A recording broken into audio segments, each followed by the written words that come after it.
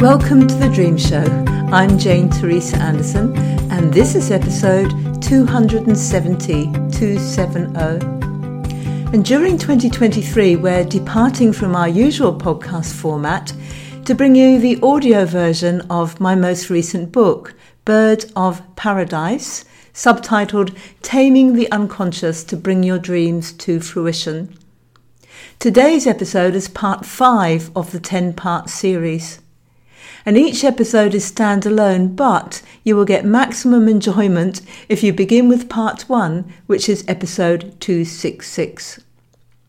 If you love the guest format, don't worry, it will return in late November 2023 when we've delivered all 10 episodes of Bird of Paradise. And remember, you can go back through every single episode of The Dream Show, all the way back to our first episode in 2009, and listen to my conversations with our guests as we explore their dreams. You can do all of that at janeteresa.com. That's Teresa without an H. And publishing the audio version of Bird of Paradise through the podcast means there's no fee for you. But if you'd like to express your appreciation and enjoyment, I'd like to encourage you to buy the paperback version for yourself or as a gift for a friend or two. Thank you. If you've missed the previous episodes of Bird of Paradise, here's a quote from the back cover to give you an idea of what's in store as you listen.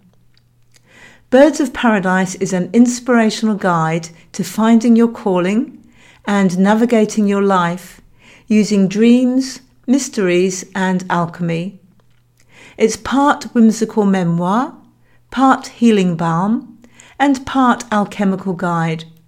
And it delivers my down-to-earth tools and techniques for decoding dreams and synchronicities, as well as my unique signature alchemy practices that enable you to flow and grow with life's challenges, paradoxes, and mysteries. So here we go, part 5.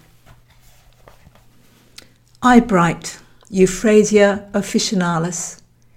Trees grew leaves to replace the green clouds that had floated around them. Eyesight. As a young girl growing up in England, I was intrigued by the team of white-coated people who arrived at our school one week, calling on each class in turn to line up outside the principal's office and read letters from a chart propped up against the wall. Special children came away with envelopes addressed to their parents.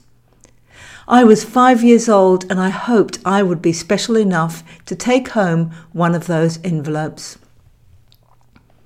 As the days passed, I heard that the visitors had come to test our eyesight, and that the letters were for those singled out to wear glasses. My wish escalated.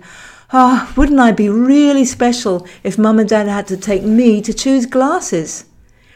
I guess I must have wished pretty hard for a 5-year-old, because by the time I got to the front of the line, I couldn't see the big letter at the top of the chart, and I've worn glasses or contact lenses ever since. It was a revelation to me a few weeks after taking home the precious envelope to discover that houses were made of bricks that went all the way up to their roofs, rather than being brick near the ground and then a kind of reddish smudge the rest of the way up.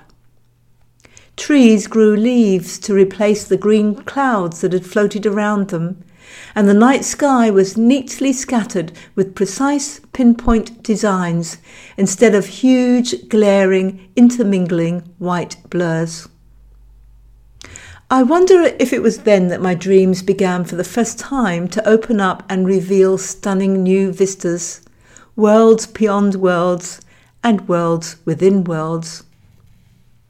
My previous childhood dreams of being threatened by wolves or finding myself waist deep in snake pits gave way to a recurring dream of mirrored lakes, which, if I laid on the ground and looked sideways in a special way, revealed their hidden depths, teeming with tropical fish. In those dreams, I used to plead with everyone to look at the water in my special way.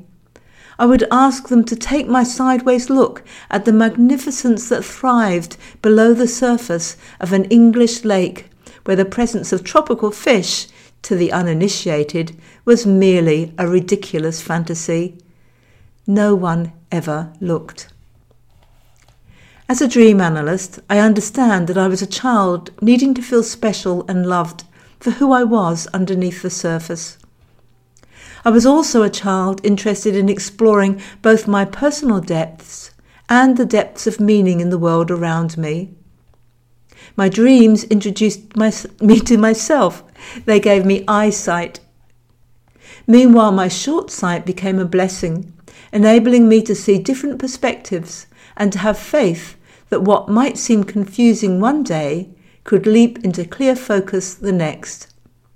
Through short sight and through eyesight, I learned insight. I learned to see within. Mindful magic. There's a magical beach a couple of hours' drive from where Michael and I lived in Brisbane, where time stands still and gentle winds whisper profound wisdom. If the wind is salty and onshore, the magic begins the moment I step out of the car. There are barbecue pits dotting the grass at the top of the cliff, and if they're in use and sizzling, there's often a tang of ketchup on the air. First I notice the air, the salt, or the ketchup. Then I notice the quality of light reflected on the sea, which is different with each visit. Next comes the music of the waves, the heard and felt crunch of shells underfoot, the rough, sometimes too slippery surfaces of the rocks and boulders as I carefully make my way closer to the ocean's edge. At this point, my focus needs to be sharp, and I really need to watch the placement of my feet and the balance, or imbalance, of my body as I negotiate my path to avoid slipping and falling. I'm vibrantly tuned into my proprioceptive sense. There's no place for multitasking here. And watching my every footfall, my eyes become attuned to the tiny shellfish temporarily marooned in the crevices. Then, here at last, the shallow rock pools, all crystal water, darting with tiny crabs, dancing with fine seaweed, and jewelled with minuscule coral sculptures. I sit down to look more deeply into the rock pools and see an even greater diversity and abundance of life within. Seagulls call, waves crash, a sun-blessed breeze skips across my skin, time stands still, and that profound wisdom whispers. I have always left that particular beach with greater clarity and insight than I had when I arrived there. I'm sure it's not the only magical beach in the world, and I'm sure you've had similar experiences in different special places. I used to wonder about the source of the magic. Was there an ancient or divine healing energy about this beach? Or was it simply the magic of my having stepped away from every day, thereby opening myself up to new perspectives? Or was it, as I suspect, a mindfulness effect? As each sense is more finely and acutely drawn to focus on the rich details, as the big picture of the beach gives way to the touch and feel of the rocks, which in turn reveal the rock pools that open into tiny worlds invisible from the cliff tops, I undertake an exercise in mindfulness. Immersed in mindfulness, time stands still, or we enter the timeless flow, whichever way you want to wrap words around it. At that point, we are open to profound wisdom, whether whispered by the gentle winds or by a renewed connection to the inner self. When we deeply explore a dream, stepping through it mindfully, focus first on the overview, the big chunks, then the details within the details, and then into the minutiae, suddenly whole new perspectives spring into view, teeming with life and dynamics previously unseen, worlds within worlds, our inner world, our inner self. Some of the many aspects of our inner self may seem beautiful at first glance. Others may be dark and shadowy or scary, but comforting when acknowledged, understood, embraced, and integrated. The gentle wind whispers its profound wisdom, and we awaken. Camouflage and the facts of life. I was looking through the window, settling into writing mode, while watching the play of sunlight and shade move across a particularly beautiful rock, when I realised that part of the rock wasn't rock at all. It was a large, sunbathing, frilled lizard. I tried shifting my gaze in an effort to blend him back into the rock, but I couldn't do it. He was camouflaged one instant, revealed forever the next. My world shifted. The rock-solid fact of the rock was shattered in an instant. What I had known to be true was no longer true, and there was no going back to the old way of seeing and believing. Yes, it was only a rock.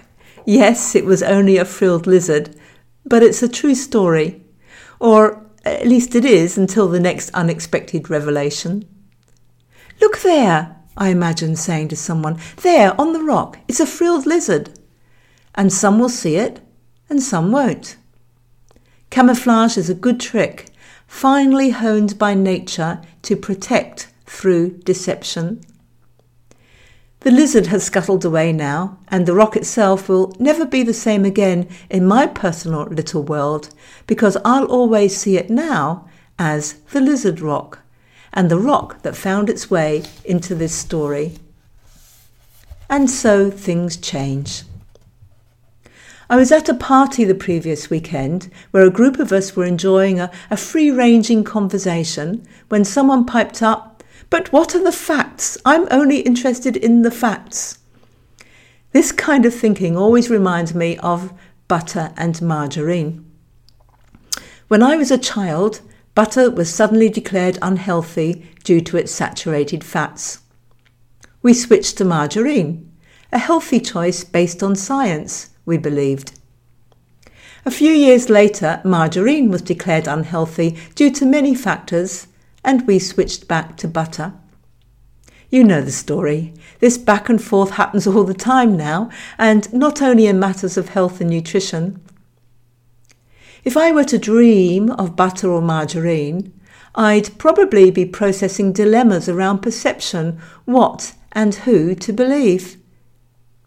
In fact, the fact is, many facts change, and facts can get us into as much trouble as they can help us out.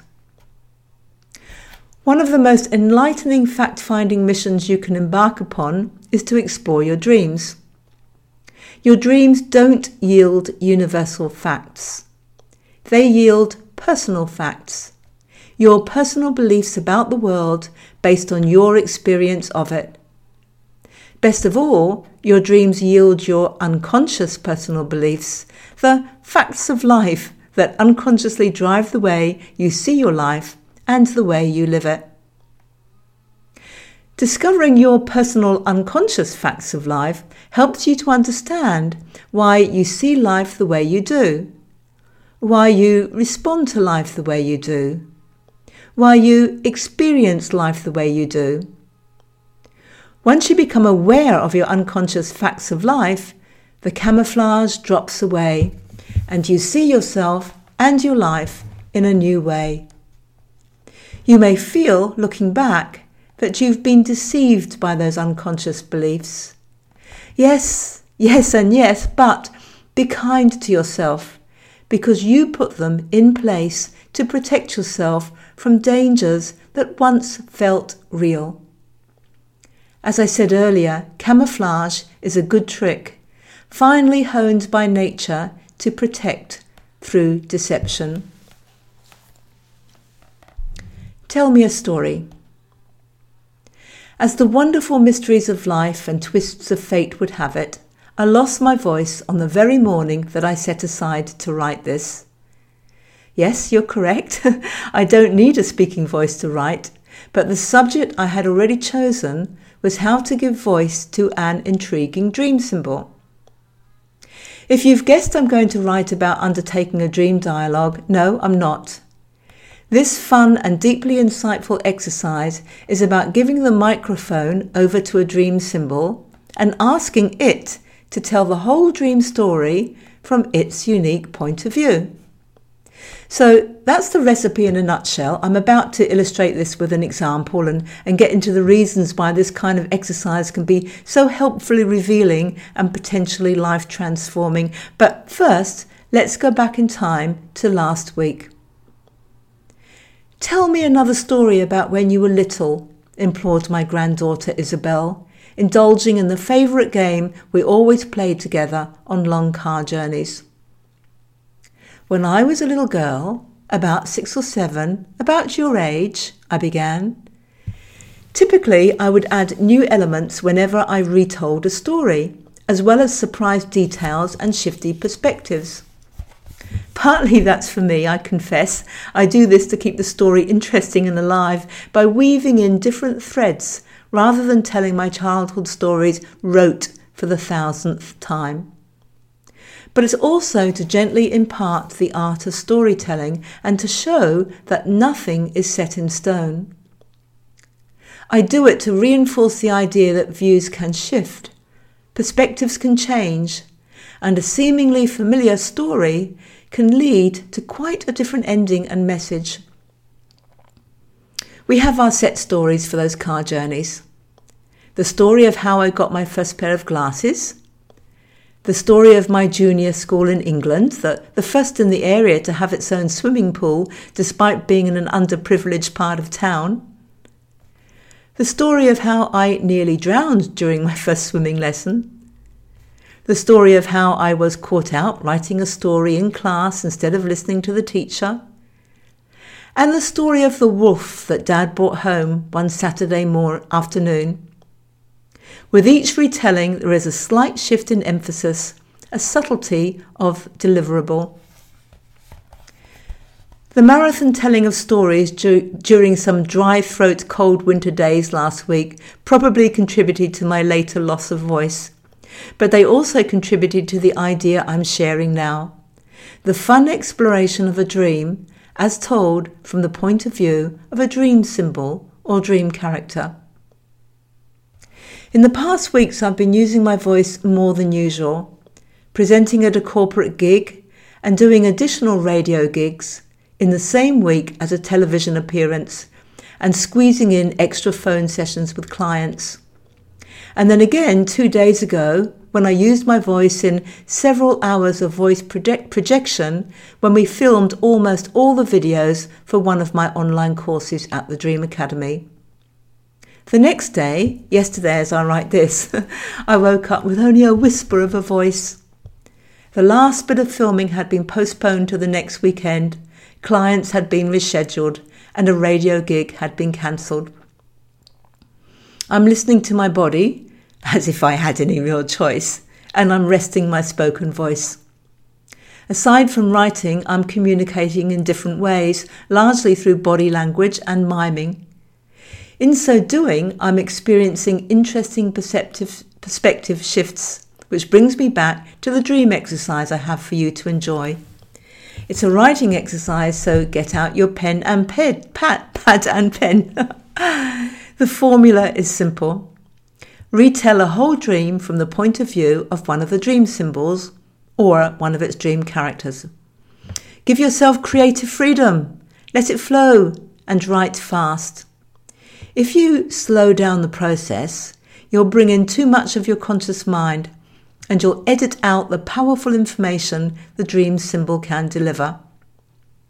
Your aim is to let your unconscious mind take the reins, to silence your conscious voice, to silence the main dream character, that's the one that you experience as you in the dream, and let another aspect of the dream story speak.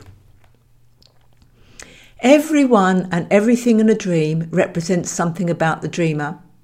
So when you give that dream symbol or dream character the freedom to speak up, You discover a different but important aspect of yourself that helps you to understand your current situation. For example, you might dream of going to the station to catch a train, only to realise you're on the wrong platform and you see your train departing without you.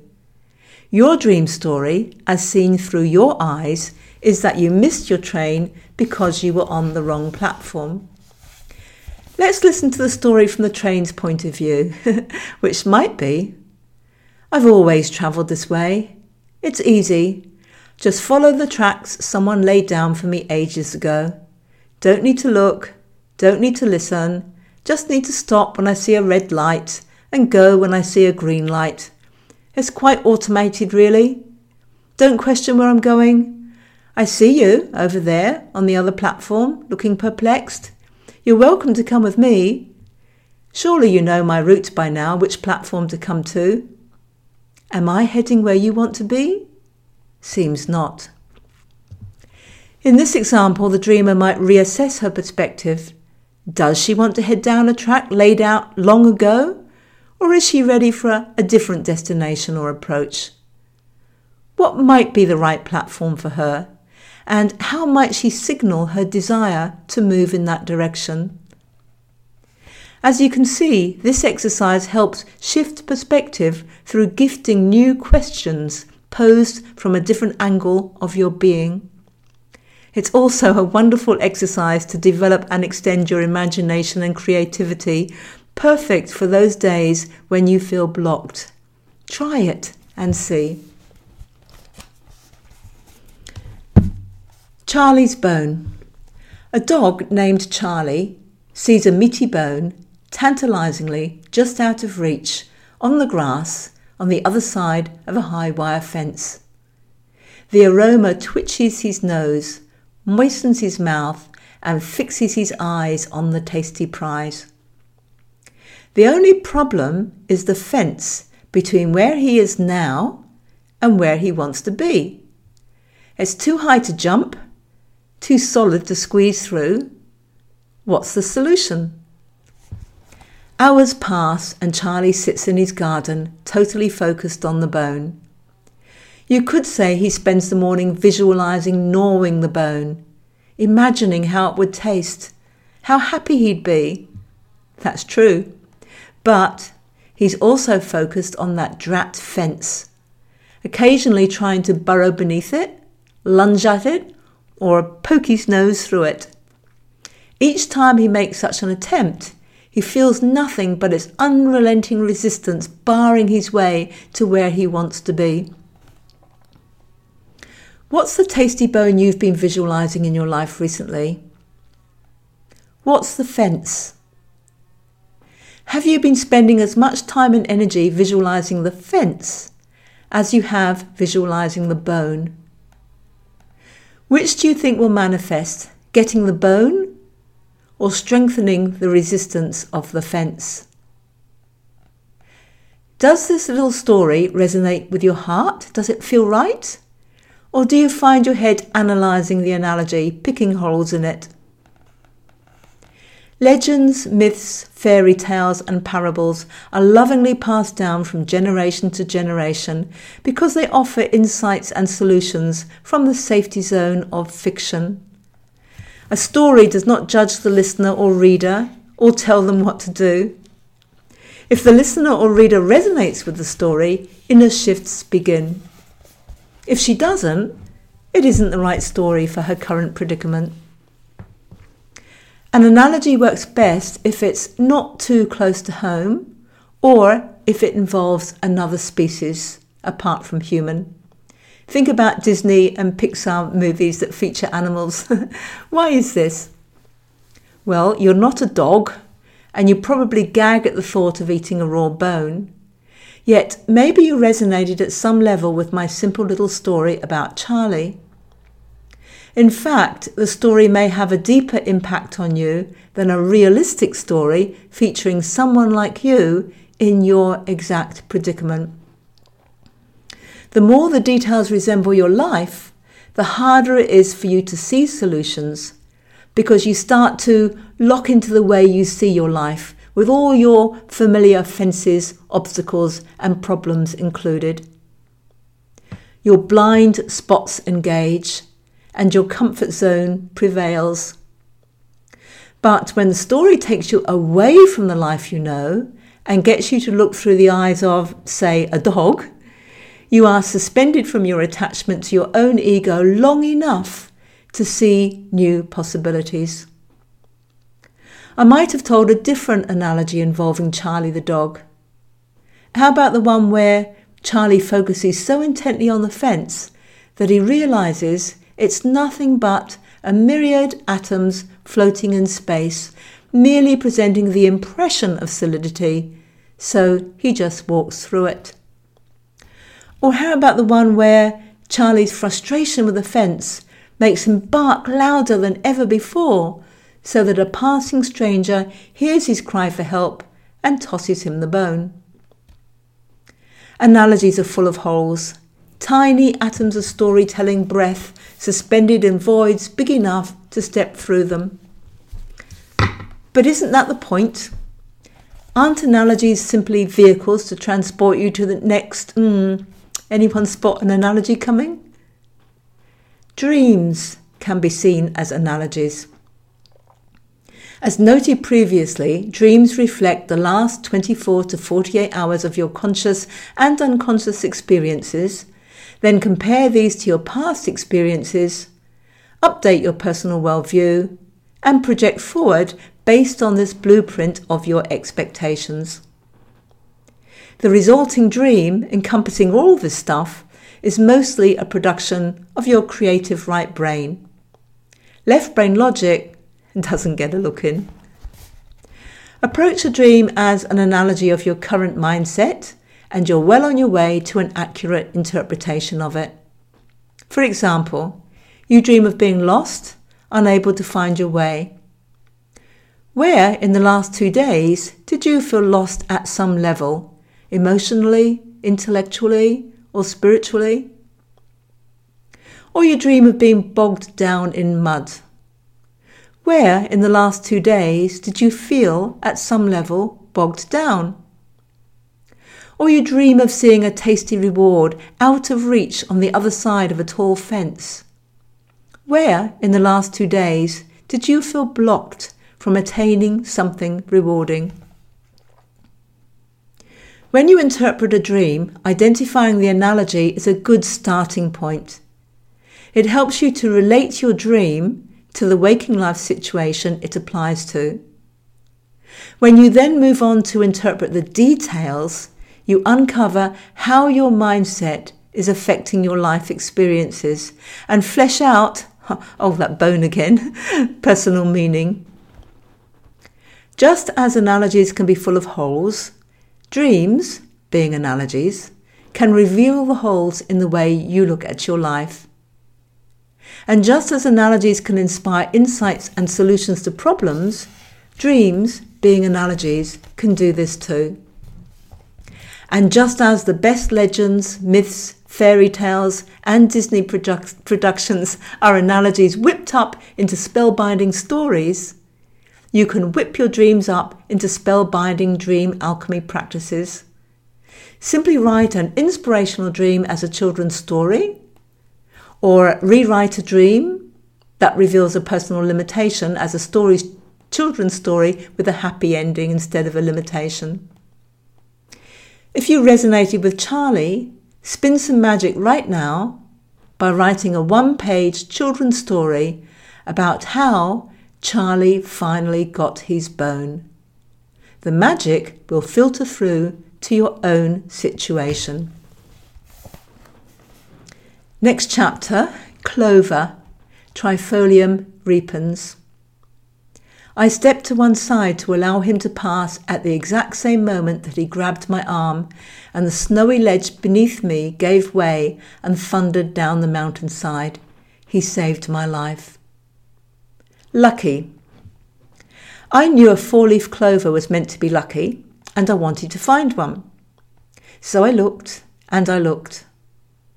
I wouldn't call my search obsessive, but whenever I noticed a clover patch and had some time, I'd get down on my hands and knees and get lost in the search. There was always just one more clump, one more stem to trace my 10-year-old fingers around. Did I expect to find a 4-leaf clover? I don't know. I did find that sense of timelessness that a repetitive task can open up, a doorway into daydreaming, a stepping away from the everyday. In daydreaming, there was a stillness that I would later recognize as the core of my being. My search for the 4-leaf clover was also a training in discipline, in focus, maybe even in alchemy. Might my dedication alone be enough to transform base metal into gold, the existence of a 3-leaf clover into a 4-leaf one? One day, exploring a patch of clover outside the library on my way home from school, there it was! Not just one, but a whole clump of 4-leaf clover. I picked one to press between the pages of a book. There was no need to search any more. I was indeed lucky. Or was I? If I had been really lucky, I would have found a 4-leaf clover on my first search, or someone would have given me one, or one would have dropped from the sky into my hand. Anyone who put as much work into searching as I had might eventually have been lucky too. Mum always said I was lucky, though she didn't phrase it as a good thing. The trouble with Jane is she's so lucky. She always lands on her feet, she said. So I grew up wondering whether it was bad luck to be lucky, whether apparent luck or good fortune prevented me from learning the valuable lessons of failure or hard work, the essence of planning and preparation, or the positives of delayed gratification. Yet though I have probably experienced failure and hard work in equal measure to success and ease, I can see that I have experienced extraordinary events that might be labelled luck. In my very early 20s, I was introduced to mountain climbing. There are some 282 mountains in Scotland that are more than 3,000 feet high. These are known as the Munros. Some of my friends were caught up in Munro bagging, which means bagging or climbing as many Munros as you can. I enjoyed a smell the roses kind of summer climb, but I pushed myself to participate in the more difficult snowy winter climbs, partly for the challenge and partly to be with my friends. I was scared just about every step of the way on those snowy climbs. I never felt strong in my footing, and it was well known that many people lost their lives on those mountains. I think I had bagged some 25 Munros before the snowy day I set out with friends to climb the Cobbler, a relatively easy climb. I had the right gear, from my tweed breeches and proper climbing boots, all waterproofed with dubbin, to my crampons and ice axe. We'd probably been climbing for a couple of hours and were about to ascend the last bit. I did as I was instructed and stepped into the footholds that the person in front of me had kicked into the icy snow. Suddenly I was slipping, sliding, falling, trying to remember what I was supposed to do with my ice axe, then getting freaked out that I might land on the sharp pick. So I let it go and went into free fall, which wasn't a totally vertical fall. I hit the ice, rebounded into the air, fell, hit the ice, rebounded again, and so on for what seemed like a very long time. I remember wondering why my life wasn't flashing before me. I had the bizarre thought that I needn't have eaten the Mars bar I had just consumed to give me the energy burst to get to the summit of the peak. I thought I should do something to stop myself from falling, but I couldn't work out what that might be. As I fell, I had a strong feeling that I would have 2 children, and a number of other flashes of future possibilities, rather than flashes of a life gone by, impressed themselves on my now quite calm mind. I began to try to claw my woolen mittened hands into the snow whenever I contacted it, but couldn't gain purchase. Just as I gave up, or did I surrender? I hit a mound of soft snow that stopped my descent. I laid, spread eagle, face down in the snow, in awe. I had survived. After a few seconds, I realised that my friends might think I was dead, so I sat up and waved. 2 scrambled down and sat with me while we waited for the others to get to the top and meet us on the way down. We celebrated our climb in the pub on the way home, and it was only on leaving it that my limbs began to stiffen up and I realised I'd lost one of my contact lenses. We checked in at the hospital when we got back to Glasgow, and I was declared very lucky to have come out of my fall so lightly. I hadn't, as Mum might have said, landed on my feet, but I did land on my belly, and that was lucky enough in soft snow. Face the fear, come out again with us next weekend, said my friends. I knew they were right, so I said yes, then worried about it all week. This time we were to climb Ben Hope. The name was encouraging, so off we set. I knew I had been unprepared the previous week. It's one thing to carry an ice axe. It's another to be calm enough to remember how to use it when you fall. I brushed up on my technique and our climb began. Halfway up, thick mist descended. I could see the person in front, just. Someone shouted that we were almost at the summit and that a small party was coming down, and then we could ascend and have our moment of glory. I was stepping into the footsteps of the person in front when I saw the first of the descent party coming down the exact same track. I stepped to one side to allow him to pass, at the same moment that he grabbed my arm, and the snowy ledge beneath me gave way and thundered down the mountainside. He saved my life.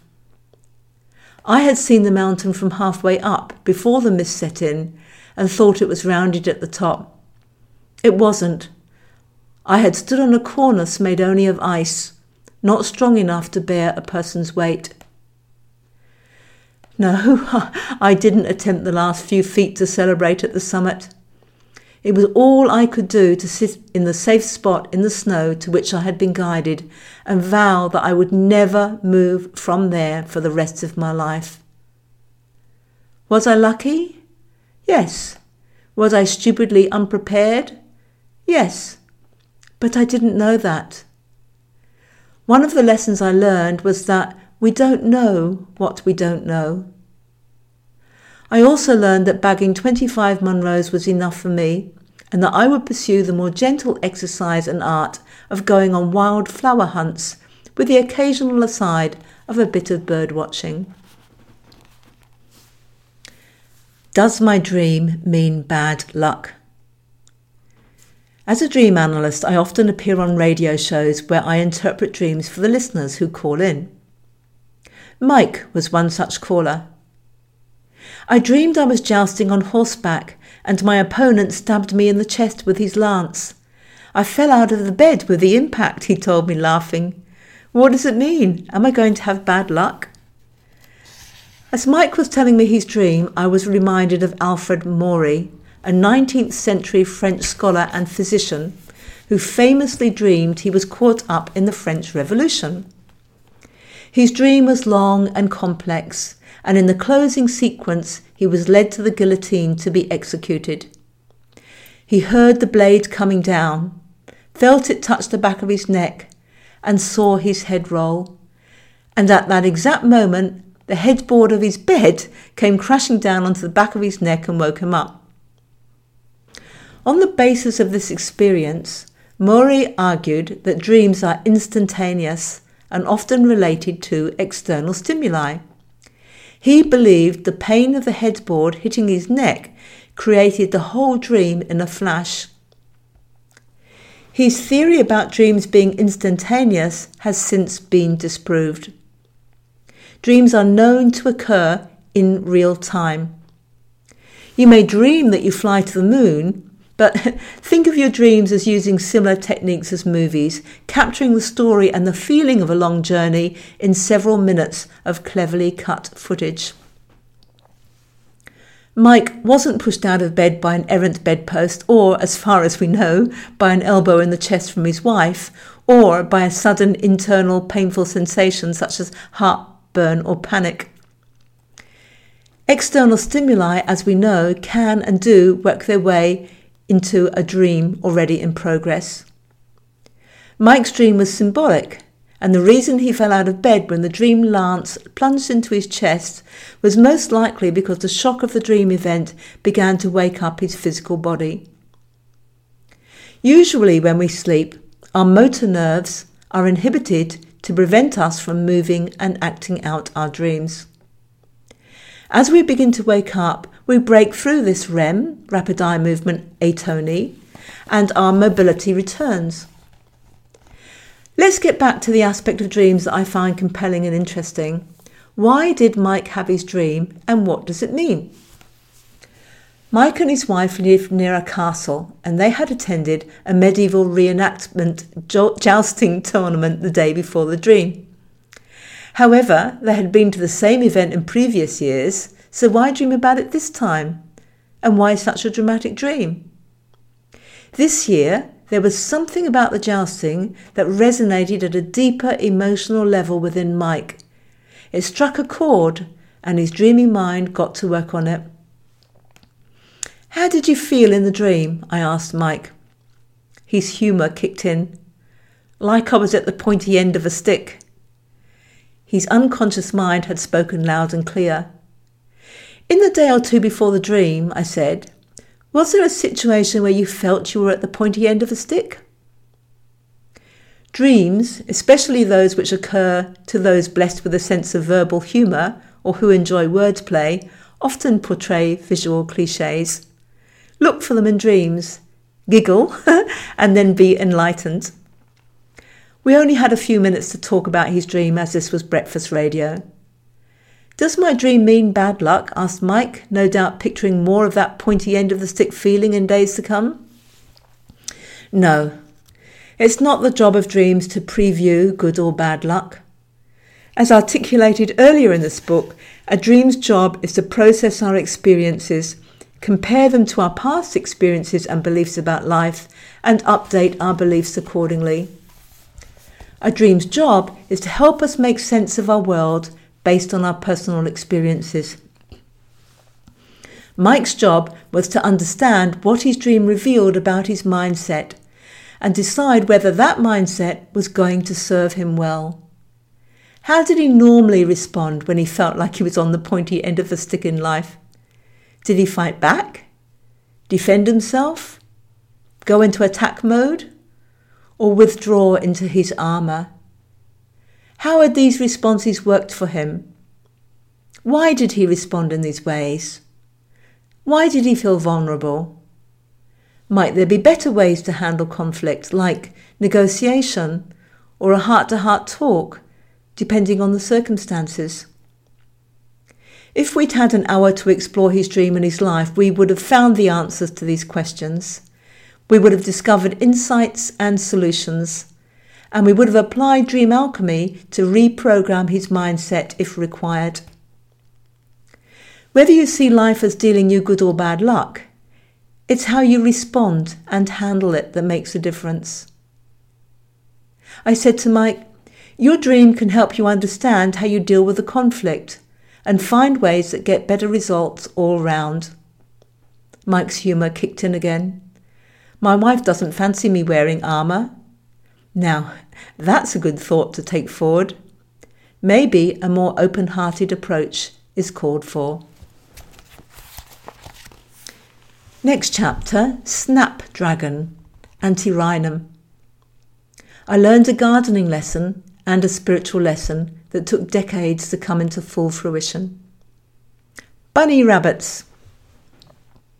I'm typically met by blank looks when I talk about the bunny rabbits I grew in my garden when I was about 5. These blank looks invariably give way to raised eyebrows and wide eyes when I talk about the fun of squeezing the bunny rabbit's flowers to make them open their mouths. You might know antirrhinums of snapdragons. Where I grew up in Hampshire, England, they were called bunny rabbits. Mum dug a patch of earth outside the kitchen door and bordered it with timber. It was probably about 1 metre square. My sister Dawn, 2 years younger than me, had the right-hand side of the patch for her garden, and mine was the left.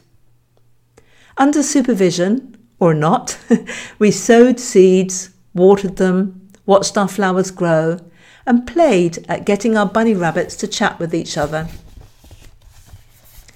Having our gardens to tend was a wonderful idea and something we really enjoyed. I'll never forget the time, Mum used to tell me, when you transplanted all Dad's tomato plants and I transplanted them back again. He always did wonder why his tomatoes didn't fruit that year. I have no memory of the tomato plant episode, and I also have no memory of the antirrhinum story that Mum recounted so often that it registered as one of life's biggest lessons.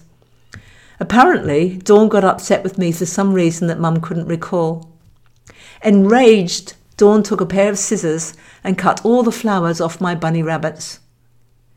A few weeks passed and my bunny rabbits responded by offering the most glorious profusion of blossoms, a sharp contrast to their cousins on the other side of the patch. I learned a gardening lesson, the value of pruning, and a spiritual lesson about healing that took decades to come to full fruition. Ant of the Round Table. While having a cheese sandwich outdoors, back in the days when I ate bread and dairy, I noticed an ant walking around the rim of the table, the round table I was seated at. Round and round and round and round it walked in a never-ending circle. Why do you think it did this? Was this a good thing or a bad thing? It got me thinking, that little ant. What do you think of ants? Are they industrious? Or perhaps altruistic, working for the common good of their community? Maybe they're capable of carrying huge burdens. Are they undermining, destructive, irritating, biting? If you were that ant walking round and round that table rim, what might be going through your mind? If you do not first succeed, try and try again, flashed into my mind as I took another bite of my cheese sandwich. It was a spider, not an ant, which inspired the 14th century Scottish king, Robert the Bruce, to come up with that one. As legend had it, the king was holed up in an old hut following yet another defeat in battle. One day he watched a spider trying to build a web between 2 beams. 5 times in a row, the spider spun a long thread and tried to attach it to the second beam. And 5 times in a row, she failed. And 5 times the English have defeated me in battle, the king thought. At that, the spider spun a new thread and tried again, and this time she succeeded and inspired Robert the Bruce to go to battle one more time, and that's how the famous Battle of Bannockburn was won. Not that the spider knew anything about her role in changing the future of Scotland. Neither did she know when she set out to weave her web that she would be immortalised in British poems and textbooks and inspire millions of people to try and try again for at least the next 700 years. Ah, little ant, I thought, maybe the same old path is getting you the same old results. To succeed, maybe you need to get off the treadmill. At that thought, the ant promptly took a right turn and marched off down the table leg. Who knows where his new adventure will take him? I finished my lunch, went back to my computer and investigated a new adventure. In waking life and in dreams, what we see is our own reflection. Where synchronicity leads. In a dream back in 2018, I pulled a very long hair from my nose. It was meters long, seemingly unending, and when I did finally yank it free, the pain woke me up. We'll get to the dream and what it meant in a moment, but I must first share with you my story of driving home from yoga the evening after I had the dream. During class, I mentioned to the instructor that an operation I had some 20 years prior to remove a piece of broken bone from my right knee prevented me from doing a hands-free pose called King Pigeon on that side, a pose I could do quite reasonably on my left. I've believed for quite a while that my knee limited me from doing this pose, but as I thought about it at that moment in class, it didn't make anatomical sense. Surely it was my right hip that needed to open a little more to give me that extra vital couple of centimetres I needed to get into the pose so that I could lift my arms and be hands-free. As I was driving home, I was thinking about this. The hip and the knee work together, so it might be possible that the aftermath of the knee operation had tightened my hip. At that moment, in slow traffic, I noticed a car with a personalised licence plate in the oncoming traffic. It read hip, knee, HIP, capital KNEE, hip knee. What are the chances of that? It was a marvellous synchronicity, and one that had me delving deeper into the connection between my knee and my hip, while overflowing with a mystical sense of meaningfulness that always accompanies a synchronistic event when it occurs. Yes, we'll come to the dream about pulling the hair from my nose and what it means, but first we must meander on with the synchronistic story of the hip and the knee. I approach synchronicity as a reflection of a stirring within my unconscious, something beginning to rise into consciousness, to be known and acknowledged. In this way, synchronicity can also be seen as a waking dream, playing out more in the language of the unconscious than in the everyday language of waking reality. You might also say that synchronicity is a nudge from the divine. My personal story about my knee does actually begin with my hip. I was about 9 or 10 years old, playing with friends in out-of-bounds territory, when I decided to walk along the top of a high wooden fence hands-free. I fell badly and gashed my right hip against a rough-barked, gnarly tree. This got me into all sorts of trouble with my father back home, and I walked with a bit of a limp afterwards because of the pain. My mother had her reasons for not taking me to see a doctor or get an X-ray. After 3 months, the pain stopped and my gait returned to normal, or so I thought. Some 30 plus years later, I suddenly had sharp pains in my knee.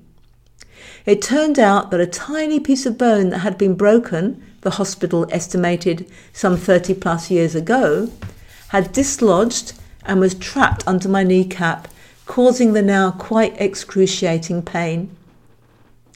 The knee operation was to remove the piece of bone that had probably broken when I'd fallen from the fence all those years ago. The hip-knee license plate reminded me that my injury was to both the hip and the knee, and connected me to a time when I was in trouble for attempting a hands-free challenge beyond permitted territory. No wonder my body doesn't open to doing that particular hands-free yoga pose. It probably engages both my hip and my knee in a way that reminds my body-mind of that painful fall. The synchronicity resolved the anatomical puzzle and shed light on the underlying body-mind dynamics I was experiencing.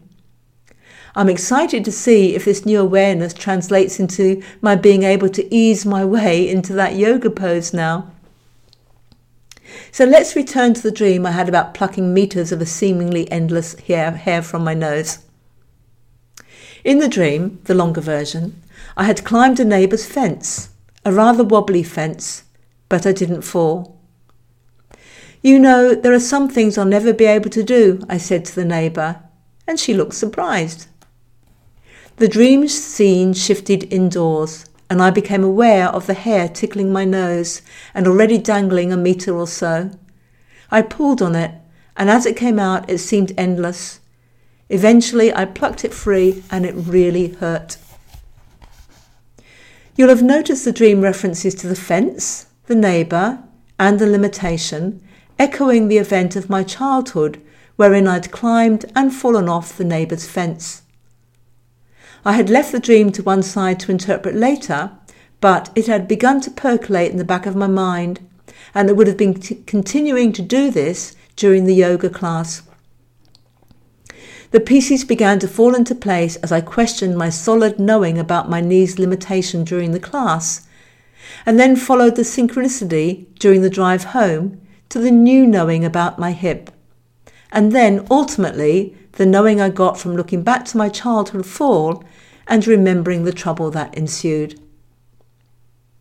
The dream came up because I had been learning some new business skills, and learning often requires first unlearning what we think we know. In my dream, I needed to let go of an attachment to a knowing that had been with me seemingly forever, and that actually stretched back to that childhood accident. It was a complicated knowing about the potential fallout from taking certain risks. I'm giving you clues left, right and centre here. Why did my dreaming mind picture the attachment to a certain knowing as a hair attached deep in my nose? Because I'm a writer, my dreams love wordplay, and nose, N-O-S-E, sounds like nose, K-N-O-W-S. In my childhood, people where I grew up would often say, I knows, rather than I know. It was part of the local vernacular. They would also tap the side of their nose to indicate what they knows, or point to their eye, then their nose to signify I knows. In my dream, it hurt when the hair was pulled out because it was attached to the inside of my nose. The hair symbolized an attachment to knowledge I gained during my childhood, a knowing that I have now released to leave space for new and wiser knowing. Letting go of any attachment is painful. I'm glad it's done, and I'm very grateful to my dream for offering me insight, and for synchronicity for stepping in when I was being a bit slow coming up with the correct interpretation of what was going on. Growing and flowing in life is very much about unlearning what we think we know and discovering wiser knowing. Our dreams, as well as the occasional synchronicity, are here to help us do that. As a postscript to this story, a year later, in early 2019, I fell down some unfamiliar stairs and fractured my right femur near my knee. It was a small fracture, but a very painful one, and it stopped me from walking. Although the fracture was to my femur, most of the pain was felt in my knee. When I reflected on this, I realised the connection. We had just relocated to Hobart, Tasmania, after living in Brisbane, Queensland for 24 years, when I had the fall. I had planned to pick up the first draft of this book as soon as we moved into a house and begin polishing it. The fall delayed my project, as my spare time was taken up by the healing journey that was necessary for me to be able to walk again. Now you are reading this finished book, and if you've read my previous books, you may have noticed that the style of this book is quite different from the style I employed in the earlier books. At some level, at least unconsciously, I saw polishing and publishing this book as a big risk. Going out on a limb perhaps, just as I did as a 9 or 10-year-old child, climbing that fence and falling onto the bough of a tree. My 2019 fall and fracture gave me time to reflect, settle into our new home, and shore up my foundations before venturing out on this new writing endeavour with more confidence. Isn't it magical how symbols reappear and echo throughout the years? helping us to make connections that move us forward. Be alert to this in your own life and expect to be pleasantly surprised when you find this happening to you. And that is the end of part 5. Thank you for listening to part 5 of Bird of Paradise. The next instalment, part 6, will be released as episode 271, which will come out on the 13th of July 2023 if you're listening to this in real time. Remember, you can buy the paperback or digital version, Bird of Paradise, wherever you usually buy your books, or look under books on the menu on my website at janeteresa.com. janeteresa.com is also where you can go to discover my other books and courses, as well as to consult me privately. And janeteresa.com is also where you can go to listen back through all previous episodes of The Dream Show. If you're keen to listen to guests exploring their dreams with me, go to episode 265 and work back from there. Thank you for listening to yet another episode of The Dream Show. I'm Jane Teresa Anderson.